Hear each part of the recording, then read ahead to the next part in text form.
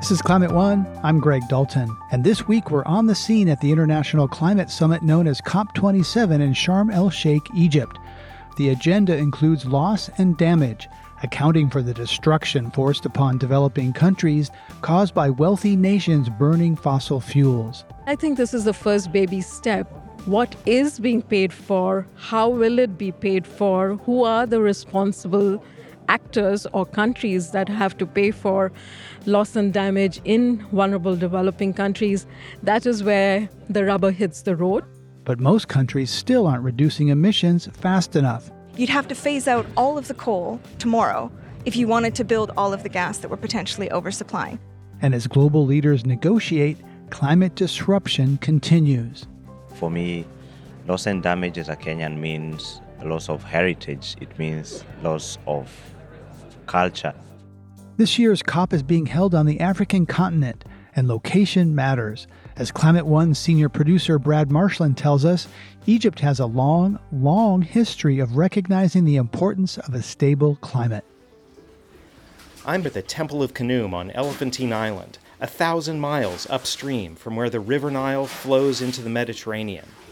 Here, the ancient Egyptians built what today we call a Nilometer, a series of steps leading down to the water with inscriptions on the walls to measure the height of the flood.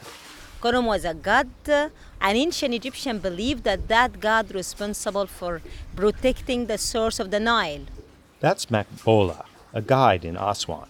So he must be satisfied all the time, because if he's angry, it means that there is a problem with the source of the Nile.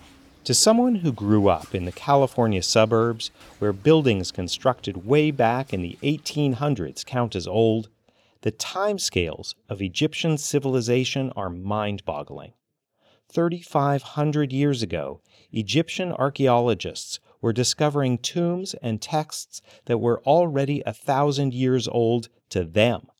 This incredible civilization owes its longevity to one primary resource: the Nile.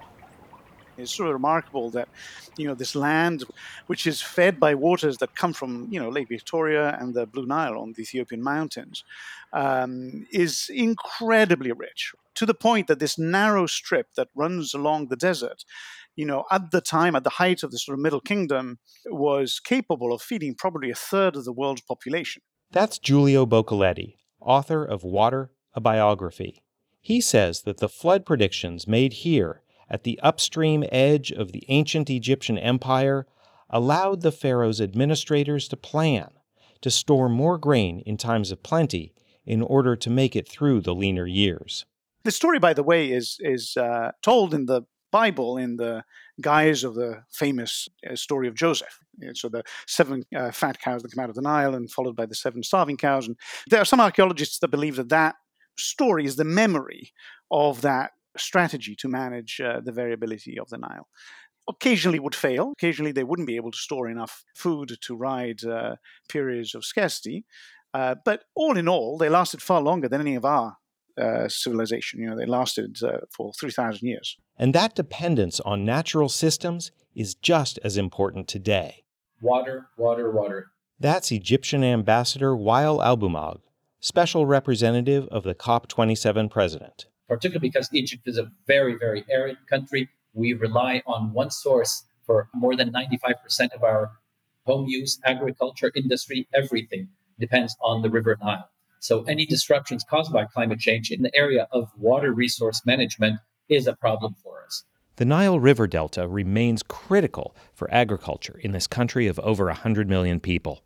And Albumag says that climate-driven sea level rise compounds the threats. So the rise of the Mediterranean by even a fraction of a centimeter means salinization and acidification. And you can just imagine the economic and social and other impacts that this would have on the livelihoods of everyone living there, not to mention the food security aspects. So today, the dependence on a stable climate is just as critical as it was thousands of years ago. And at the International Climate Conference in Sharm el-Sheikh, the threats to water and food security, to lives and livelihoods expressed by Egypt, are being echoed by nearly every country in the world, on ever more pressing timescales. Climate will not wait for us. There is no time to waste. And every measure delayed is a measure that is going to be that much more difficult to implement and multiple times more expensive. But whether the leaders of the world gathered here at COP27 can deliver the necessary measures at the pace required to avoid the most catastrophic impacts remains to be seen. For Climate One, I'm Brad Marshland in Sharm el-Sheikh, Egypt. One focus of the conference is implementing national plans to cut heat-trapping emissions and keep global warming below 1.5 degrees. Those plans, known as nationally determined contributions, are being disrupted by Russia's illegal invasion of Ukraine, which caused a rush to expand methane gas production in other countries to replace Russian supplies. I met up with Claire Stockwell, Senior Climate Policy Analyst with Climate Analytics, the research firm behind the Climate Action Tracker report that evaluates national pledges. I asked what impact the methane boom will have on the 1.5 degree limit. Well, what we're really concerned about here is that it's going to put that limit in jeopardy of being able to be reached. So we're sort of overreacting to the Russians' invasion, and we're building oversupply. I could give you a bunch of numbers, but if you want to sort of make it meaningful, the International Energy Agency, so this is one of the main institutes that does energy policy and puts out scenarios, they updated their net zero scenario a couple of weeks ago. And in that scenario, for the first time, they're showing a significant reduction in natural gas from last year. And that's being driven by the drop in the cost of renewables and other options, battery storage and other technologies coming online a lot faster. So first, we're going to need less gas. Now, in response to the Russian invasion, we seem to be oversupplying it, and the extent that we may be oversupplying it, it's equivalent, we think, to, if you look at the amount of coal that we anticipate is in that pathway, you'd have to phase out all of the coal tomorrow if you wanted to build all of the gas that we're potentially oversupplying. So that just gives you a sense of the magnitude there of this oversupply. Right, and this is what suppliers do. Gas prices are high, so suppliers rush into the market wanting to get those high prices. And I think your report says that in 2030, the oversupply of LNG could be the equivalent of almost 5 times of the EU's 2021 Russian gas imports and double of Russia's exports. So this really is a glut in the making. It is, and I guess we don't know if all of this capacity will come online, but the problem is there's a risk, and the risk there is twofold. One, it's either that it does come online and it puts the 1.5 degree target at risk, or that we build all of this and it becomes a stranded asset, and then someone's going to end up paying for that stranded asset. And what in the European case, we're here at an African COP. A lot of where they're looking to build and trying to expand to is in Africa, and that would be a stranded asset here that will be dragging down on their development, whereas instead they could have been focusing on either shifting to hydrogen or building out their renewable sectors and things like that. So that's why we're very concerned with one thing I learned, is I think mentioned in your report by one of your colleagues, is that some of the advocates for new gas suppliers saying, well, we can just kind of rework it for hydrogen later. Is that viable? If there's too much gas, we'll retool the plants and make them process hydrogen. That's a decision you need to make today, because you need to know, building in advance, I need certain types of steel, I need to build it in a certain way. So that's not something that, that's a quick fix, I'll do gas for 5 years and then we'll switch to hydrogen or something. You need to make that investment decision today, and that costs money. And all of this is happening at such a speed, we're concerned, are you really doing that planning and that thinking so that you can ensure that transition to green hydrogen in the future? Though this is being driven partly by market players, suppliers, gas companies, Canada, U.S., elsewhere, but also by European politicians. And isn't it natural for any elected politician to want their voters to be comfortable, to not freeze in the winter and fry in the summer? So isn't the rush for reliable, immediate energy supply logical and understandable by Europeans? The problem is there's a disjuncture between the timeline of when a lot of this capacity would come online. It's not going to be for this winter. It's not going to be for this winter. And so, I'm Canadian. There was a question on whether, Canada could build out some of its supply in the east and ship that to Europe. That's going to take a few years. And when you look at the timelines, it's in those it's sort of this year, next winter that Europe needs this, is in the energy crisis. And when you could really get the LNG online is a much further timeline. So here we would want Europe to pursue other options. Heat pumps. They need to massively ramp up the amount of heat pumps that they're they're doing. There's a lot citizens can also do. I happen to live in Berlin. I've turned down my thermometer for this winter, and I will, continue it for this winter, next winter, until we get through this crisis, and save energy as much as you can. So yes, of course, I have a very privileged position. I live very comfortably. We want people to be sort of safe and comfortable in their environments, but at the same time, there are other options that don't involve this dash to gas. Energy is a notorious boom and bust cyclical sector with like these wild swings in supply and prices. This seems like another cycle, but the difference there is that the climate's at risk. This is not just like another boom and bust cycle. Is that fair? Yeah, we're worried about that, the locking in gas, that if we sort of overreact and we lock in the gas now, then someone's going to want to use that infrastructure, and that would delay the transition to renewables and then put that 1.5 degree temperature at risk. In another response to Russia's invasion, European Commission President Ursula von der Leyen has called for stepping up renewable investments. How is that shaking out, especially in comparison to increasing gas capacity? Well, in the EU's renewable energy plan that they put out, they did increase their renewable energy targets, and that would allow them to overachieve the targets that they've committed to at the UN. So that's definitely a very positive aspect of the plan. But we still think they need to move further there, and they can do more in the renewable energy space. And then that means also coming back to this context and the negotiations, they can strengthen their target further if they continue down accelerating renewable energy. So going back some years, methane gas, sometimes called natural gas, branded as natural gas, was sold as a bridge fuel to a renewable future. The IEA has declared the end of the golden age of gas. Yet, is methane still seen as a bridge, say, from coal to renewables in some parts of the world? Is that bridge argument still holding sway some places? Well, it's not a bridge. I think that's the simple answer. And what you worry about there, we do need to just shift directly into renewables. The cost of renewables is coming down, but for a lot of places where I think where the argument may still hold sway, it's this question of finance.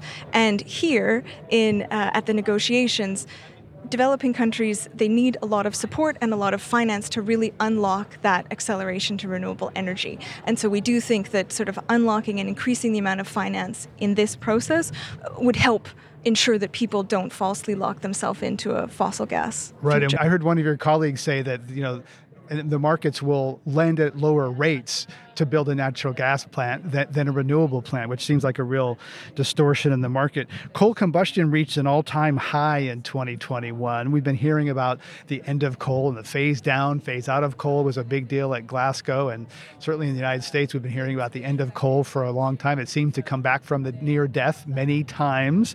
There's a coal renaissance, and there's also countries pledged to exit coal. So how is that shaking out? Well, there was a pledge last year in Glasgow. It didn't, though, cover, when you look at who are the major who are the countries that really use coal-fired power, only 3 of those signed up to this coal exit pledge. There's about 10 that use most of it, right? There's 10 that use most of it. So first, in terms of those that have committed, at least in the context of the Glasgow pledge, would need to expand. But it's really a mixed bag when you look at who said they would and who wouldn't, because South Korea is an example of a country that signed up to the pledge, but they really don't have a credible plan yet to exit coal. So they still need to work on developing that and making the promise that they made meaningful and accelerating action towards that.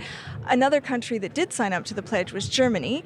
They have brought forward their phase-out date to 2030, but as we were talking about earlier with the Russian invasion, there has been a renaissance in Germany. They're turning on a couple of coal-fired plants, but the government has said that they are committed to meeting that 2030 date. So, as we said in the report, that coal renaissance really needs to be short-lived to address the absolute immediate energy crisis, and then the phase-out accelerated towards 2030. Yeah, it seems to have 9 lives or many lives. Coal, the death of coal has been, prematurely announced many times. Some people would say that, the international climate calculus really comes down to China. They are the largest emitter. So what's going on with China? These other countries are pretty small compared to China's current emissions. Well, China is a big emitter, but we need everyone if we're serious about meeting 1.5, everyone needs to cut emissions. But in China's case... So don't put it all on China. It's not just... China is a very important player. We need China to act, but we need everyone to act, basically. And so there have been some positive developments this year. So they have advanced with some of the renewable energy plans plans that came out in there. They do have a 5-year planning cycle. So in some of the latest plans that they've come up, they've accelerated on renewables, but at the same time, they still have a very large coal pipeline. And we're not, at one point last year, it had looked like they were starting to sort of phase down coal. Now with the power shortage that they had at the tail end of last year, they seem to have walked back a little bit from or taken their foot off the accelerator for phasing down coal. So China still needs to implement a lot more policies and focus on cutting emissions, but there was some positive movement, at least in some areas, and that was reflected in the numbers when we looked at our policy scenario, that we did have an improvement in the Chinese numbers. So countries made some important pledges in Glasgow at the climate conference last year. You've said that countries gave themselves some homework. Did they do their homework? Who's getting an A and who's failing?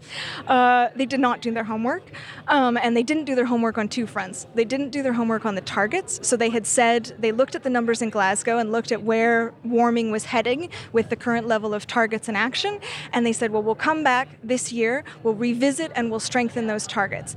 And only a handful of countries did that. And out of the ones that actually submitted newer targets, only a handful of those were stronger targets. So Thailand, Norway, UAE, Australia. Exactly. So Australia is the only G20 country that strengthened its targets, and then you had a handful of others that submitted as well. And so that has not really, while that's positive, and that definitely we do see that in our numbers, that hasn't, and it will lead to lower warming overall, it's not enough to bring our temperature estimate down. So we still estimate that warming from these targets at the end of the century would be 2.4 degrees. And that's the same number we had last year. Right. I'd like to remind our listeners we're already at 1.2 degrees from pre-industrial times. You're saying if every country meets their targets, we're still in for 2.4. Double what we have now, and just think about all the floods and fires and everything else that we've been experiencing. And the other thing to remind there, that's the end of century warming estimate. It will continue to warm after that point. The only pathway that we have in our numbers is if you include all the net zero targets, so all the commitments the government have said that they're going to go to net zero, we then estimate that would lead to 1.8 degrees of warming at the end of century, and that will have peaked earlier at 1.9. Everything else, the numbers that we put out, show that warming continues into the next century. So that's right. Not even the that's ceiling. not the end. That's not the end of it.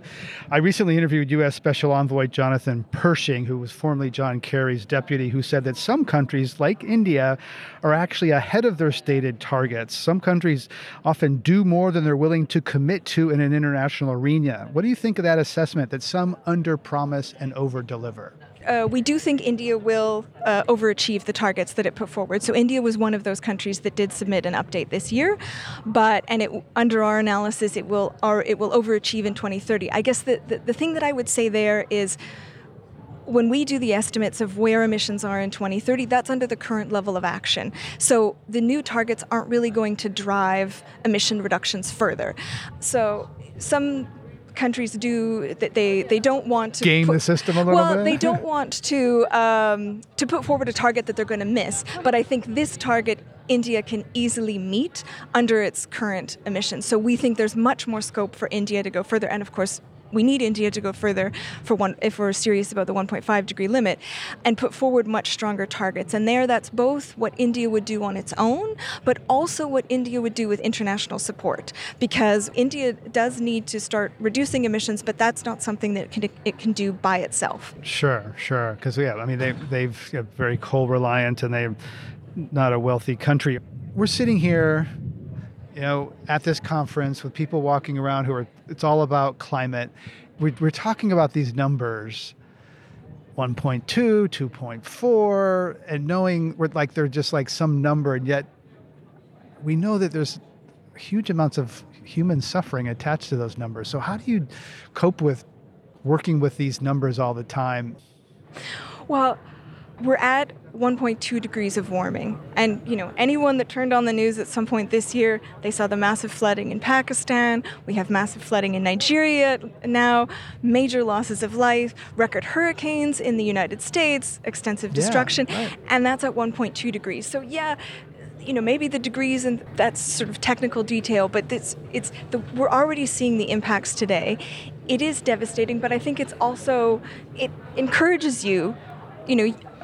I don't want the level of impacts that we have now. So that's why I show up and keep coming back to these. I think I'd have to do the math, but my first COP was 2003 in Milan. I didn't make it to all of them, but I've been here for a very long time, and you keep coming back because we have such a beautiful world. We want to protect it, and you just have to take that inspiration and keep coming back. It is possible. The cost of renewables is falling. The solutions are out there. We just need to keep putting one foot forward, and we'll get there. Claire Stockwell is Senior Climate Policy Analyst at Climate Analytics. Thanks for sharing your insights and what it feels like your sincere optimism and enthusiasm here. It's lifted me up here in Egypt. Thank you. You're welcome.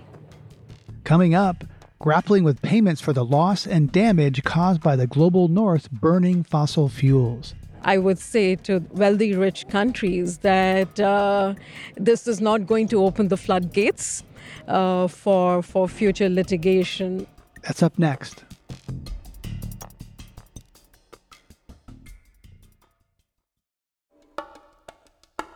Preeti Bhandari is a senior advisor in the Global Climate Program at the World Resources Institute and former chief of climate change and disaster risk management at the Asian Development Bank.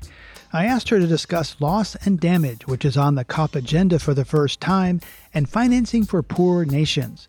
But first, I asked her what she thinks of the opening remarks by UN Secretary General Antonio Guterres. He called on wealthier countries and international financial institutions to provide monetary and technical assistance to help emerging economies speed their own renewable energy transition. Humanity has a choice: cooperate or perish. It is either a climate solidarity pact or a collective suicide pact. These are strong words, and I think he's portending towards if we do not cooperate and facilitate action that developing countries have to take to address climate change, we are doomed. And the window of opportunity, which we have been talking about for so many years to take climate action, has been closing and is almost closed. Currently, we are already in a world where temperature has increased, average temperature has increased by 1.2 degrees centigrade. And it is wreaking havoc in terms of climate impacts, in terms of events, extreme events that are taking place. I can talk about the recent event in the U.S., Hurricane Ian, and the kind of impacts it had in terms of the number of people who lost their houses, the flooding that took place, and the infrastructure that was destroyed. So I understand that the damage is to the tune of $60 billion. And this is happening in a country like the U.S., which has the wherewithal to rebuild from these impacts. But think of a country like Pakistan, which has also recently suffered from devastating floods, with 1/3 of the country impacted by it. And the tab for Pakistan is estimated to be around $30 billion. But Pakistan is a vulnerable country that does not have the budgetary resources to respond to such a calamity. And this is what the Secretary General is talking about, that it is in that context of solidarity that there is an expectation in this multilateral process that the developed, richer nations would come and act in concert in a cooperative, facilitative manner to help the vulnerable countries deal with these kind of impacts. So there's loss and damage within the United States. Florida gets hit. The federal government is there. But when there's loss and damage across national borders, the response is very different. COP27 began with a surprise agreement to include loss and damage in the agenda for the first time since these meetings began nearly 3 decades ago. Egypt's Foreign Minister Sameh Shoukry reportedly said the compromise breakthrough agreed the discussions would focus on cooperation and facilitation, not liability or compensation. But if it's not about money, What is it about? Is this more blah, blah, blah? Well, I hope, and it is sincerely my hope, that we are moving beyond the blah, blah, blah, because in this multilateral process, having an agenda item is an important signal that some important decisions would be taken. And until now, loss and damage was relegated to a dialogue with no end in sight in terms of financing or any arrangements to help address loss and damage. So having it on the agenda for this COP, I think, is a big win for developing countries, represented by, of course, the full bloc of countries as it is known, the G77 group of countries. And they have stood together in unison for the last 1 year to get this into the formal agenda of the negotiations. So it is a big win, and must congratulate the Egyptian presidency for getting it, the due recognition that this particular issue needs on the agenda. But I think this is the first baby step. As you rightly said, how the negotiations develop between developed and developing countries on what is being paid for, how will it be paid for, who are the responsible actors or countries that have to pay for loss and damage in vulnerable developing countries. That is where the rubber hits the road. And the next 2 weeks are going to be important on how some of these dimensions are built in for an eventual decision making. And the COP president, Minister Shokri, very rightly also has given a timeline within which the negotiations on financing arrangements for loss and damage should be completed. That is by 2024. So that gives a very definitive objective to work with, I would say, in terms of what would be the scope of financing, who will pay, who will bear the burden of it. And the 2 weeks of negotiations over here in Egypt are very, very important from that perspective also, in getting at least the foundation of what the eventual decision would be on financing. Loss and damage is about wealthy nations paying for harm they've already inflicted on the global south by burning fossil fuels. But Canada's environment minister said earlier this year that he cannot, quote, in good conscience put Canadian taxpayers at liability for risks that could be limitless. Others say that creating a loss and damage fund would not open wealthy countries to legal liability. How do you see the prospect of litigation impacting the possibility of wealthy countries paying for the loss and damage they have caused? The issue of liability and compensation, related to paying for damages which are coming forth because of historical emissions by rich countries, definitely was part of the discussions over the years. In fact, it started way back in 1992 when, the Framework Convention on Climate Change, which is the basis of all climate negotiations, was forged. And at that point in time, it was a small island country, Vanuatu, who raised this issue of liability and compensation and why there is a need for a funding mechanism such as insurance for vulnerable countries to deal with it. But even at that point in time, there was no mention of liability and compensation in the convention. So that gives you a sense of, how this whole liability and compensation issue has been avoided since the time the convention was forged. But coming, to more recent times when the Paris Agreement was forged way back in 2015, and Paris Agreement does include a specific clause on loss and damage due to climate change.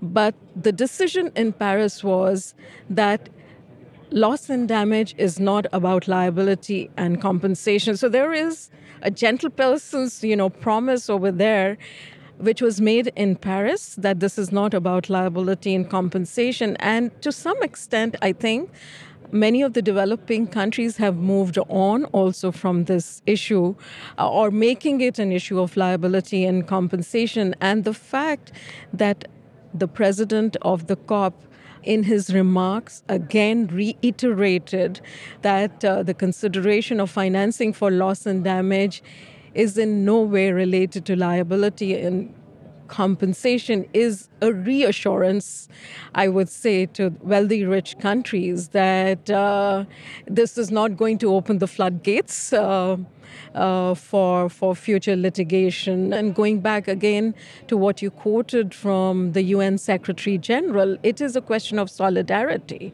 It's not about, just the countries. It's about the poor people who are really facing the brunt of it.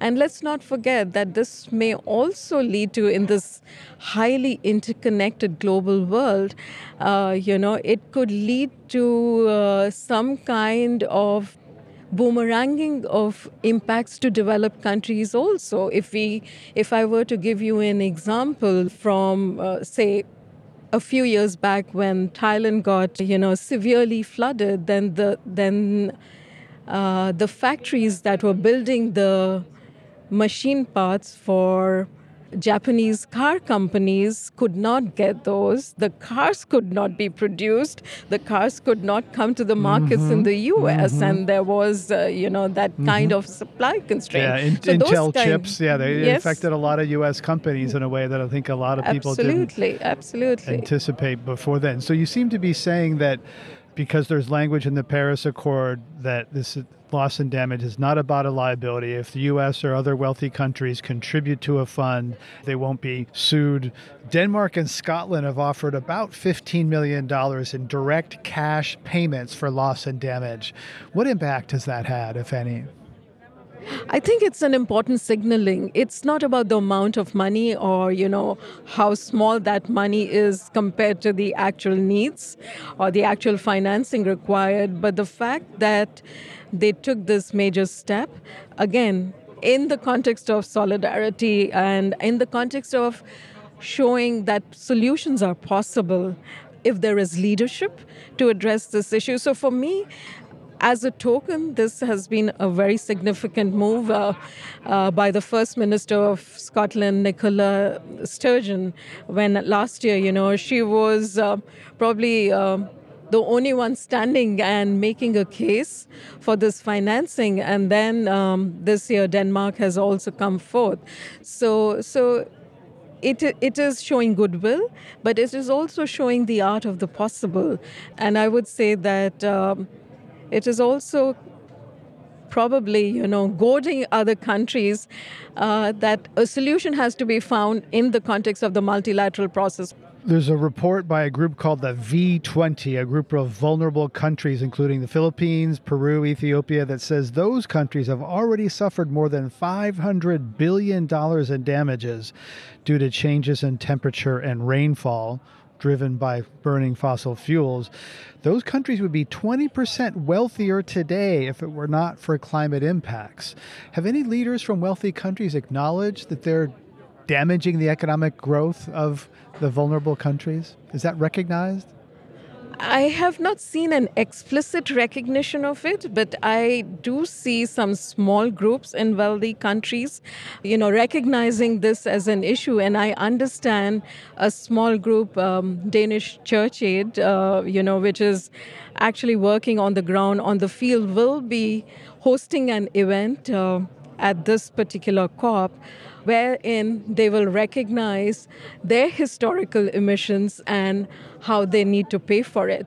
And Microsoft has announced their intentions to remove their historic missions for the entire history of the company, which is a corporate example of, that historic recognition. Adaptation, think planting trees, raising seawalls, relocating communities after fires or floods. That's often not a money-making proposition. And I've heard many people say that we need to come up with creative ideas for financing climate adaptation. And adaptation is things that building resilience for the future, whereas loss and damage is about what's happened in the past. So what are some examples of creative ideas that could finance climate adaptation? Well, let me start with one idea that has been there for some time now. This is levy on international air travel. If each one of us did our bit and paid, even something small like $5 per air ticket that we purchase, for our travel. And if that can, go into a fund for addressing adaptation, I think each one of us can then take that responsibility to help the vulnerable people deal with climate impacts. That's particularly relevant as we sit here among thousands of people who all flew to this Egyptian destination. Sure. And I really admire, the young people who have got into this particular area. And I understand that V20 that you were talking about earlier, V20 has set up a small window on loss and damage. And about 3 weeks back, they launched a crowdsourcing with the young people, the Fridays for the Future group, which is young people, advocating for action on climate change. And they did crowdsourcing with them to give their lunch money for loss and damage. Again, it is token. Wow. It's a token small amount. Wow. But, it shows Powerful, where there is a will, a way would be found. So that may not give you the billions or trillions that one is looking for, but it does show that each one of us is a global citizen and has a responsibility to take. But apart from that, if you look at the private sector and the windfall profits that the oil and gas companies are making currently with the current situation between Russia and Ukraine. So there have been calls, particularly by the UN Secretary General also, that maybe some kind of taxation on these windfall profits of oil and gas companies, and oil and gas being, a major culprit in terms of our consumption leading to emissions. If those could be taxed, that is another source as well. The UK did that, by the way, but they did it only for domestic use, not to give to another country. Yeah. Yes. It comes back to how willing the leaders are to coalesce around these options. The options are known, but it is that willingness to draw on those options, I think, that is the challenge at this particular point in time. So the students might have small amounts of money, but they kind of have some real power there. International air travel seems to make sense because it's by inherently across national borders. There's a resonance there. Mitigation is a third category of climate finance that helps countries move from fossil fuels to cleaner energy. The richest countries committed to $100 billion per year in mitigation finance beginning in 2020. They fell about 17 billion short. They got to about 83. What progress are you seeing on that front? Well, we've recently seen an update of the delivery plan by developed countries on the 100 billion. They have reiterated that they will make good of, the shortfall on the target of 100 billion by 2023. But what is of importance over here is the 100 billion was supposed to be met in 2020. We are in 2022. So when we're talking about shortfalls, it is not only the 17 billion, which was not met, but it is, if we look at 2020 to 2025, it is 6 years. And why I'm saying 2025 is because 2025 is when the new climate finance commitment will come into play. So these immediate years are important, and the cumulative for the period 2020 to 2025 comes to 600 billion. So I think, painting it as just a shortfall of 17 billion is actually taking us per away. year. Okay, so let's get that big cumulative number, not just the per year number, because the delay and the shortfall adds up together, compounds. Right, okay. Well, the big picture here is to fund mitigation so we can stay below 1.5 degrees of heating since industrial times. How much money is it going to take to keep us below 1.5? There are various estimates available, but there's one which is, widely accepted, that it could cost between $4 to $6 trillion by 2030 to put us on the right path. So there's gaps that exist. How do we close those gaps? There is a lot riding on the private sector because, as we know, government money, or public money as it is called, is scarce. So much is riding on how financing in the private sector could be mobilized. It could be through, government policies and regulations, which encourage private sector to invest in the right thing.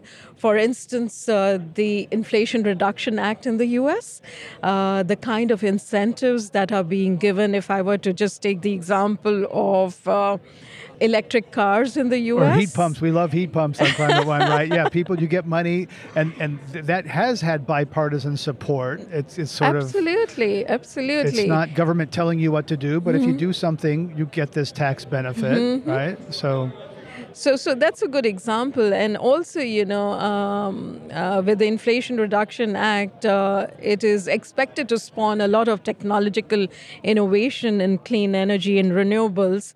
And there will be spillover effects then for the global economy also, as technology improves and better technology is hopefully made available to the rest of the world also.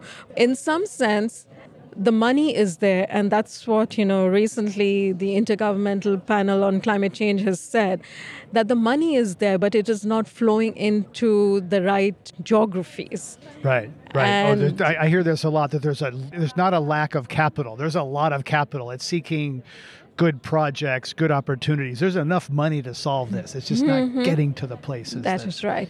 And that is where, finding ways to provide guarantees for private capital to flow to riskier projects or riskier country context is important.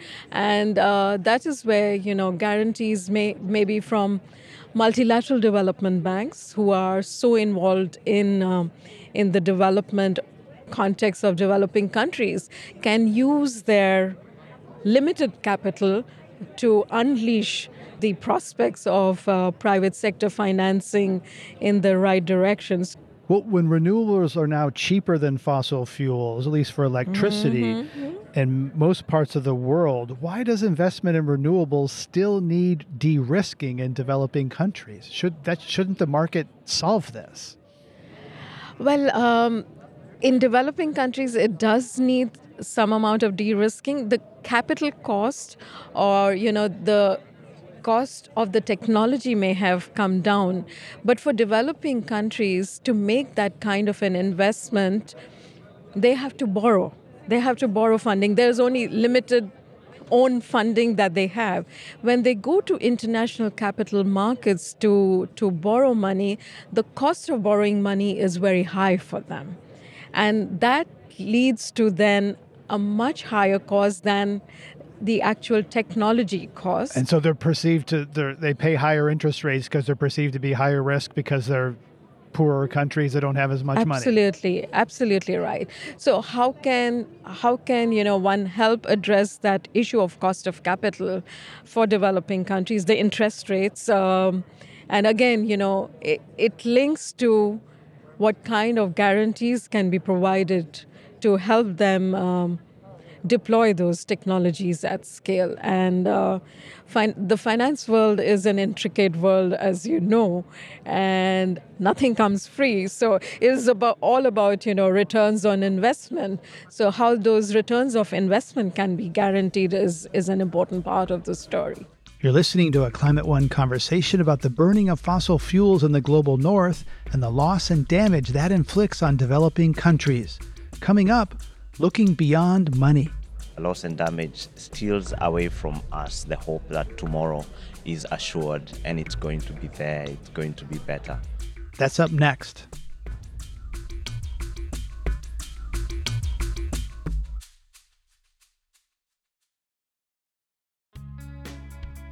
Let's get back to my conversation with Preeti Bhandari, Senior Advisor at the Global Climate Program and the Finance Center at the World Resources Institute.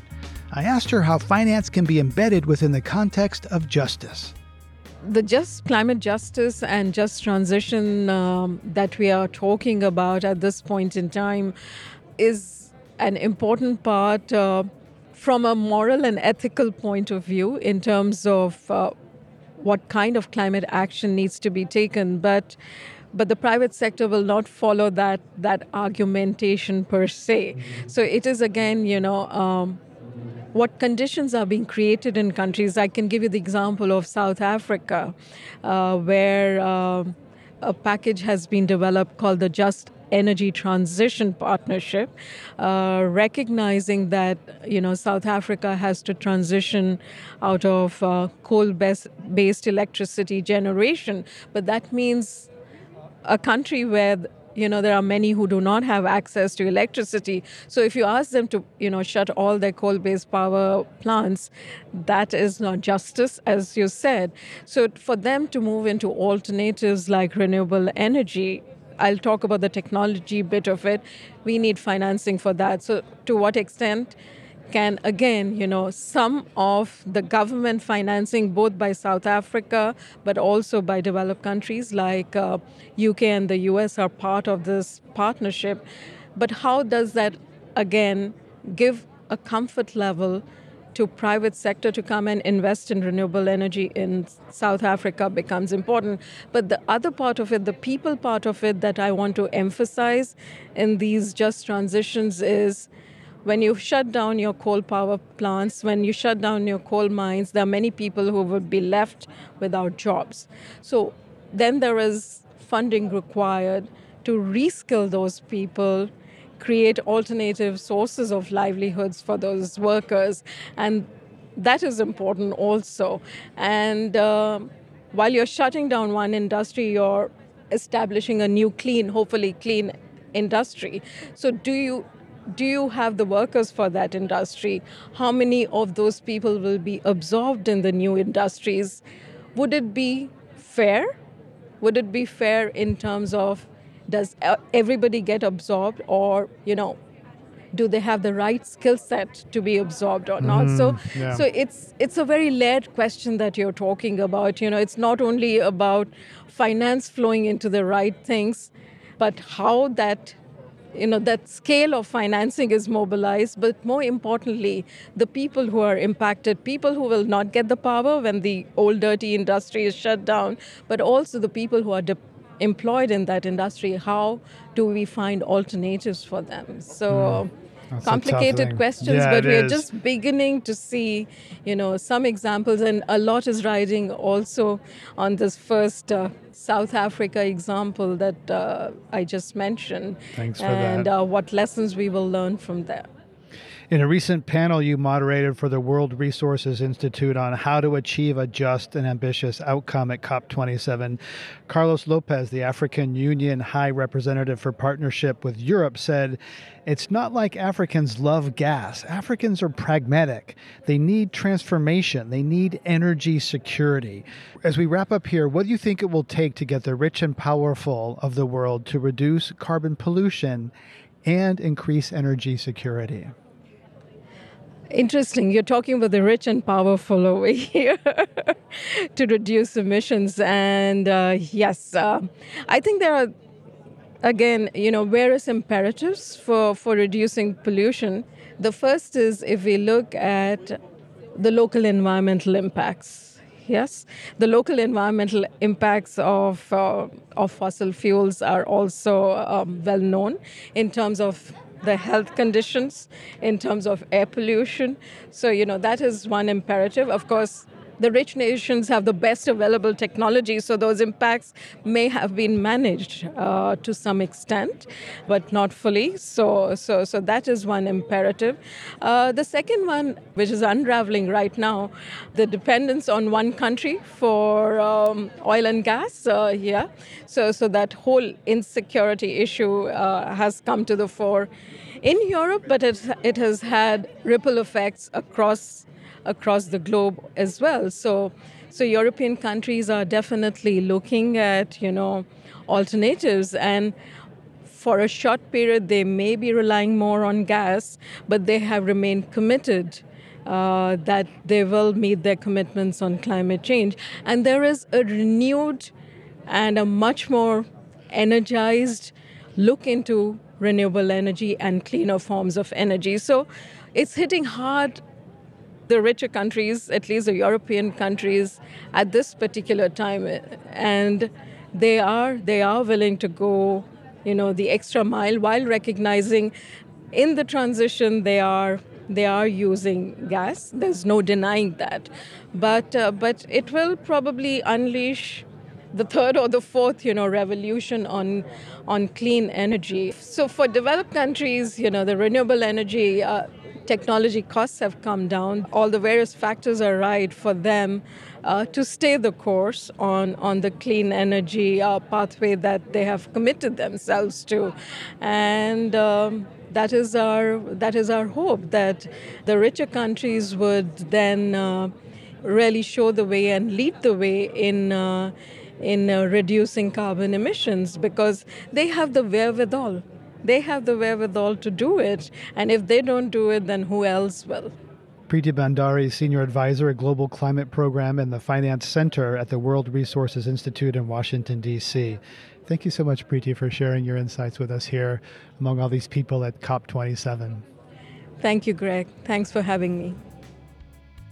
Money is at the center of this conversation about the responsibility industrialized countries have for the loss and damage their fossil-fueled economies have inflicted on people in developing nations. Yet while money is important, it's not the only dimension.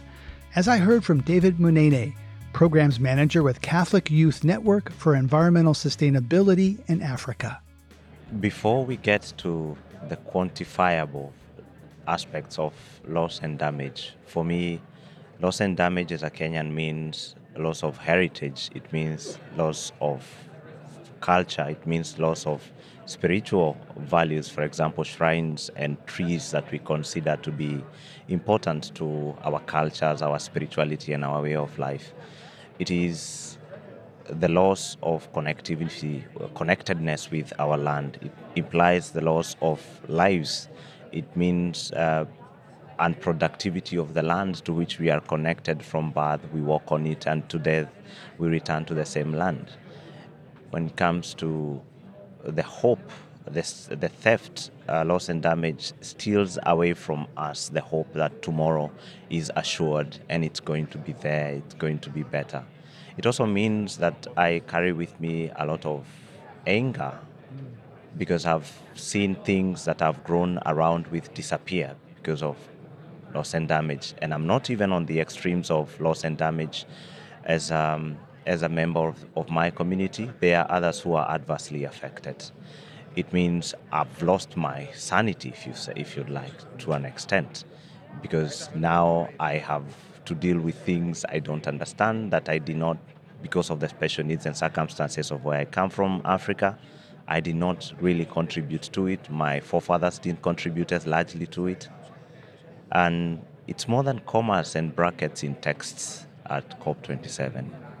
And as you come here to COP27 and encounter people, there's a lot of people here in dark suits from wealthy countries. Does that anger come up for you when you meet people on an individual level? Sometimes it's a mix of anger, devastation, and pity. Because I pity that people would be comfortable on the 14th floor when the ground floor is caving in. I pity them because they don't seem to want to look down where their high horse is going to crumble into. Because if, for example, Africa collapses, we are the lungs together with the Amazon, the lungs of the world, and we are crumbling together because of this. When someone is comfortable because they can live and another is dying, I pity them sometimes. But I'm also angry that the conversations they hold seem to consider some of us as children of a lesser God. It's as if we are having a conversation about two different kinds of human families instead of one. If someone is losing their culture, their heritage, they are losing their connectedness with their ancestors, they are losing the hope for tomorrow, I would be deeply concerned. Yeah, many people in wealthy industrialized countries don't have those connections with place or ancestors. We've already lost that, and I'm feeling guilt as I'm hearing this. That's quite moving to hear you say this. I mean, as an American, my carbon emissions have hurt you and your country. I know that was not my intention, but I don't know if it's meaningful to say I'm sorry. Like, I don't know what to do with that. I wish the opening of the inclusion of the agenda on loss and damage in this COP27 didn't come with that disturbing tagline of compensation is not admission of liability.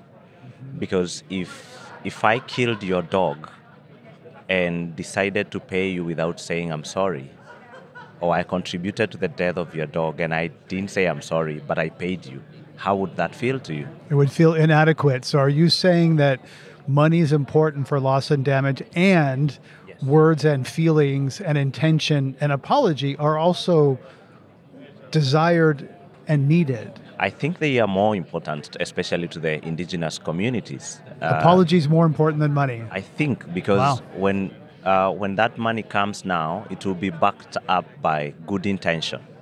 Right now, it will be money because either A, we can afford it, or two, we want to just forget about what we have done, bury this under the carpet.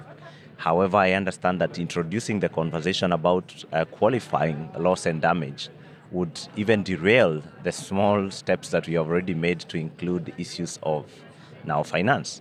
So I'm not saying that we should stop talking about finance for loss and damage. I'm just saying this should not be the end. It's just but a mere beginning. And you have seen it already before we even get into the talks. Some countries that were loss and damage averse before have started making pledges. So it means they already have the money. I think there's an imagination that they can buy their way out of what they have done. And sure. that's even more devastating. Sometimes we encounter guys in the dark suits, as you say, out here, and they connect with our pain. But they are backed up by a political process to be here, and they have to toe the line. It's not because personally that's what they want, but collectively it's what they have to represent. Individuals are part of a bigger system. So colonialism has inflicted intergenerational trauma on Africa, on you, and climate change is amplifying that. Will that pass on to your kids? Do you feel that? And will that pass on to your kids if you have kids? I think psychology demonstrates that there is no way you can evade intergenerational trauma and historical violence. I like to make the reference to the work of Dr. Joy DeGruy-Leary, who talks of historical violence and intergenerational trauma after interacting with the peoples of Southern Africa. Personally, when I came across her work, I began to understand why I can't, for example, watch 3 movies about slavery or racism and not get angry at an entire race. I have to struggle with that. Sometimes I have to fall back to my Catholic faith to sort of reignite my hope in the entire human family. Forgiveness? Yes, because I feel the pain to date as I speak right now, that my grandfather died partially deaf because I'm sorry. Okay, it's okay. Because he was slapped for refusing to carry a white man who was living with disability on his back, yet the man had a wheelchair. I feel the pain of our grandmothers having to raise their children as single mothers because our grandfathers were in the forest. I feel the pain of the rape. I feel the pain of the abduction of little children. I wasn't there. I didn't need to be there. But I connect with the pain even of the African Americans when I watch some of the movies and I'm like, this really happened? It's just devastating. And I'm sure whether I like it or not, I'm passing it on to our children. They don't know perhaps why this is happening. Maybe they are lucky. I will tell them about the historical violence and intergenerational trauma and how it's passed on involuntarily. But I don't know whether they will understand it. You can't control that. I can't. No. Yeah. But it's a gift to share it with them. As we wrap up, what conversations are you having here that are meaningful to you at this conference, climate conference in Egypt? I'm having conversations with friendly nations, I will say, friendly party delegations about loss and damage, countries like Pakistan have really been on the forefront. But I'm also having conversations of empathy with the small island states and colleagues who come from the Samoa, for instance. But I'm also having bold conversations when I can. It's pretty difficult to have these conversations with what you could say the perpetrators of loss and damage. It's not easy because every time you bring up that conversation, it's difficult for them more than it is difficult for you. Because It's something we don't. It's hard to look at. That we. Yeah. It takes. Yeah. It's. Yeah. Yeah, but again, I'm resorting to the interfaith liaison group, where we are able to congregate and sort of renew our hope in the human family, that if the human family could do such damage to our common home, then it certainly has the capacity to undo that damage and reverse what we have done. Well, let's end on that hopeful note. If we can do it, we can undo it. Yep.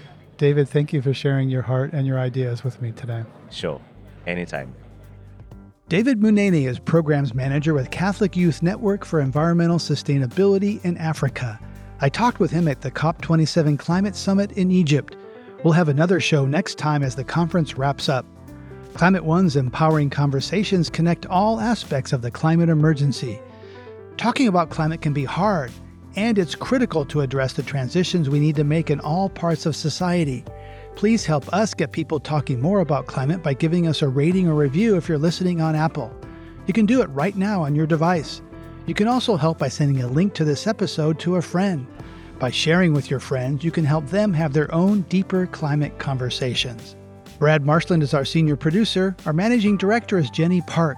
Our producers and audio editors are Ariana Brocious and Austin Colon. Megan Basilia is our production manager. Our team also includes consulting producer Sarah Catherine Coxon. Our theme music was composed by George Young and arranged by Matt Wilcox. Gloria Duffy is CEO of the Commonwealth Club of California, the nonprofit and nonpartisan forum where our program originates. I'm Greg Dalton.